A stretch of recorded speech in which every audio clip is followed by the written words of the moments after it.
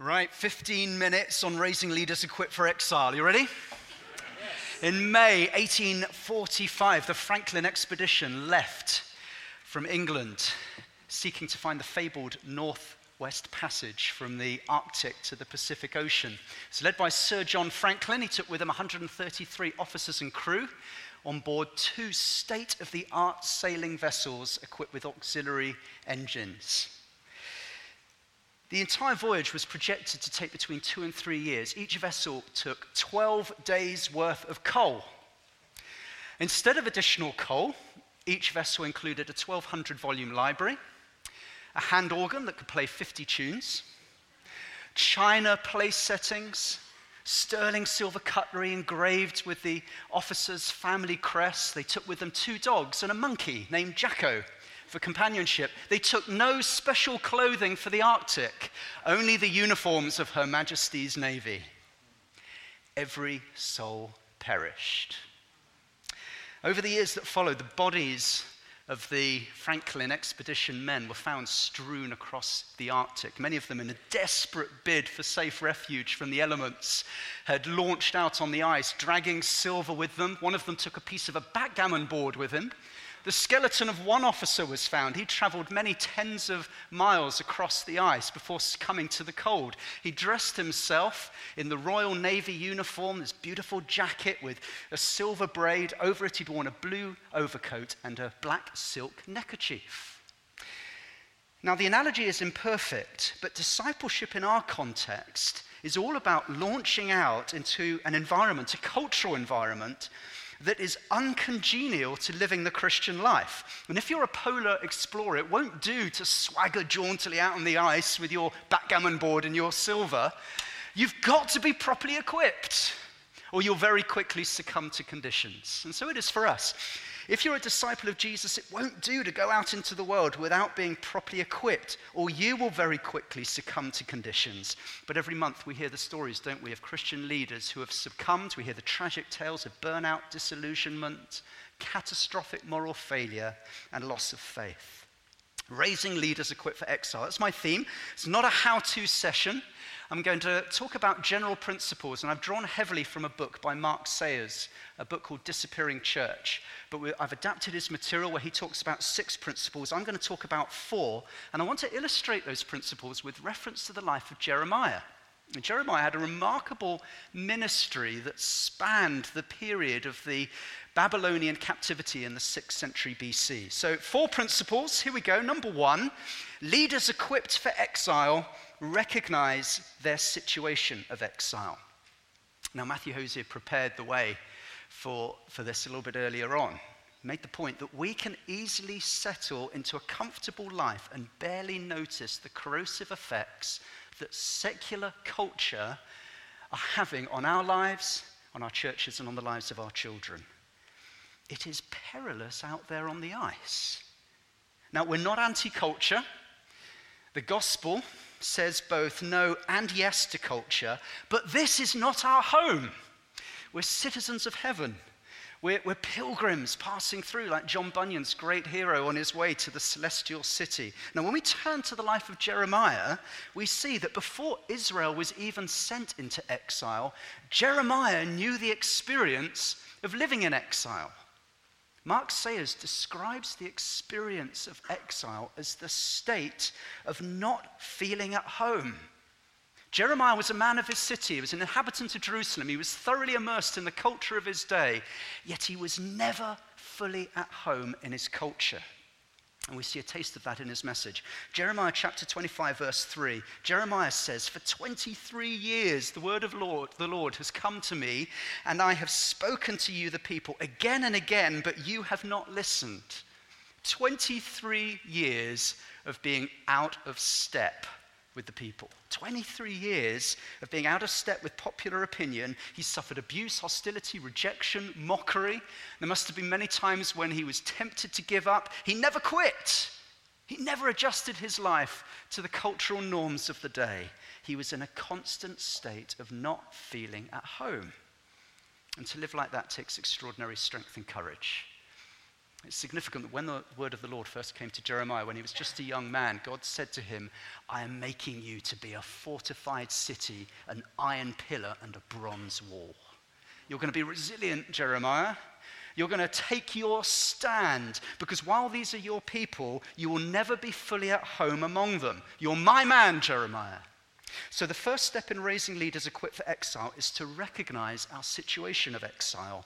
Without it, we will very quickly succumb to the conditions outside. First principle. Second principle. Leaders equipped for exile recognize their areas of compromise with culture. So we move from the conditions outside to the conditions inside. When we look at the life of Jeremiah, we see that he had an extraordinary degree of self-awareness. Jeremiah 12. He's just learned of a plot against his life. And the first 4 verses of Jeremiah 12 are taken up with Jeremiah's complaint to God. And then the word of the Lord comes to Jeremiah, and it is not what we would expect. God says to Jeremiah in chapter 12, verse 5, if you have raced with men on foot and they have worn you out, how can you compete with horses, Jeremiah? Pull yourself together. Stop whining. Same thing happens, Jeremiah 15. This time, Jeremiah prays to God, you are to me like a deceptive brook, like a spring that fails. How's that for a prayer? You ever prayed like that to God? And the word of the Lord comes to Jeremiah. Do you know what God says? You need to repent, Jeremiah. Repent. The same word that Jeremiah has been given by the Lord to say to the people is the word of the Lord to him, because he's consumed with self-pity. He's dominated more by self than he is by God. And of course, that's the exact problem with the people that he's been sent to preach to. They're self-centered rather than God-centered. And now the sin of the people is starting to infect Jeremiah's soul. If God's treatment of Jeremiah seems harsh, just think of what is at stake here. He is being called to be utterly uncompromising in his message, to be in the crowd, but nothing like the crowd. But there is a real danger of Jeremiah becoming just like them. And the remarkable thing, when you read the book of Jeremiah, these are words that Jeremiah has recorded himself. This is not a narrator telling us about Jeremiah. This is Jeremiah telling us about Jeremiah, giving us insight into how he came to the realization that he himself was not immune from the corrosive effects of his culture. Compromise with culture so easily seeps into our lives, robbing us of the rich life of Christ, which is why we need leaders who are self-aware. Leaders equipped for exile recognize their areas of compromise with culture. Third principle. Leaders equipped for exile recognize the critical need for a deep walk with God. Now, to neglect this area more than anything is like a polar explorer going out on the ice equipped with nothing more than the uniform of Her Majesty's Navy and a silk neckerchief.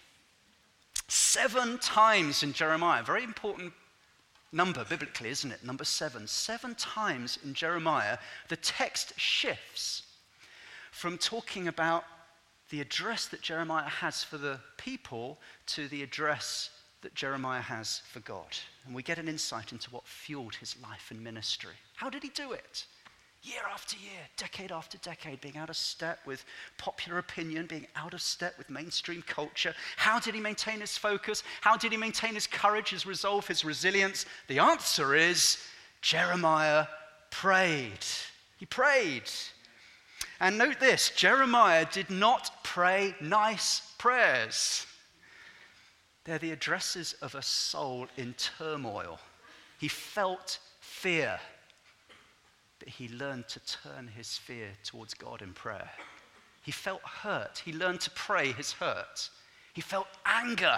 He brought all his anger and all its ugliness to the throne of grace. And through prayer, he got to know his God better and arrived at a true estimation of God. He discovered that his God was bigger than his fear, bigger than his hurt, bigger than his anger. God doesn't want our nice prayers. He desires us to lay our souls bare before him.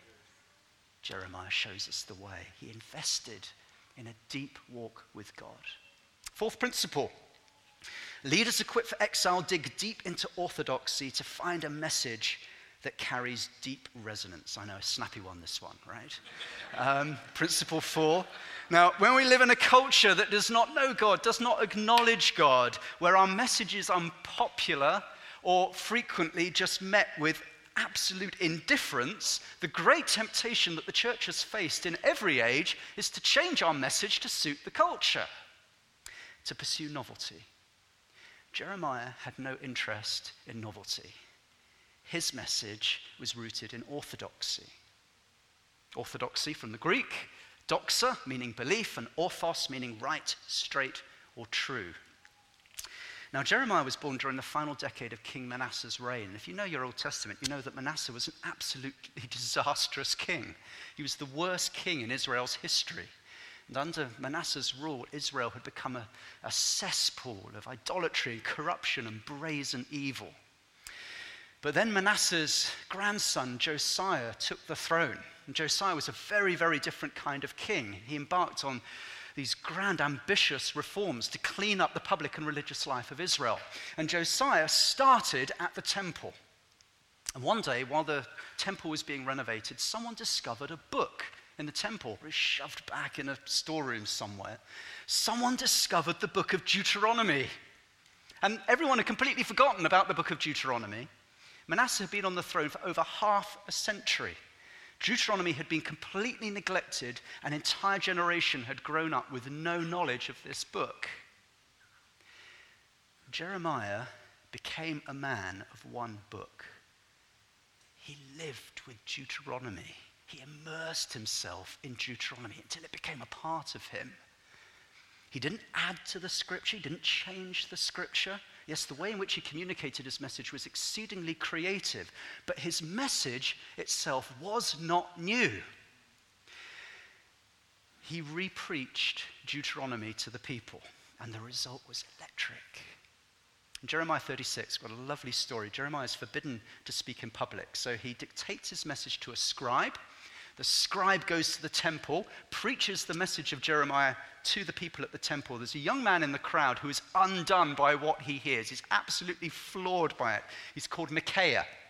So he runs from that place to go and speak to his father, who just so happens to be an official in the king's government. And at that moment, his father just so happens to be meeting with other officials in the king's government. And this young man bursts into the room and says, "I've just heard the message from the prophet Jeremiah." Brings it into that setting. And then these men go, "The king has got to hear this." So the scroll of Jeremiah is now read in the presence of the king, King Jehoiakim.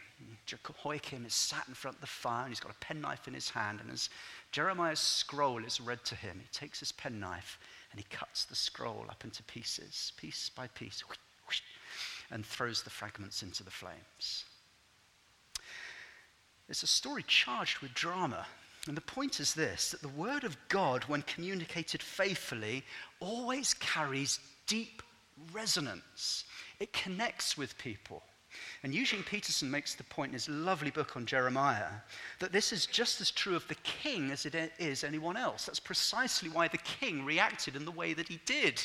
He knew that he was hearing the word of God at that precise moment in time. Now, there's a comic twist to the story.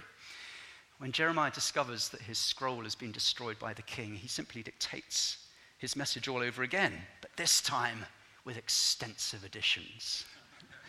The king would have done well to have left his scroll well alone, because now there's a much longer version that is circulating through the streets of Jerusalem. So my theme, raising leaders equipped for exile. Principle 1, leaders equipped for exile recognize their situation of exile. They have a true estimation of culture. Principle 2, leaders equipped for exile recognize their areas of compromise with culture. They have a true estimation of themselves. 3, leaders equipped for exile recognize the critical need for a deep walk with God. Through commitment to prayer, they arrive at a true estimation of God. And number 4, leaders equipped for exile dig deep into orthodoxy to find a message that carries deep resonance. They have a true estimation of the word of God. In short, leaders equipped for exile are just like Jeremiah. They're not intimidated by our culture. They don't become despondent, disillusioned. They don't lose their nerve. They stay the course. They're resilient. They're like a fortified city, an iron pillar, a bronze wall. They're the kinds of leaders that God calls us to be, the kinds of leaders we need to raise.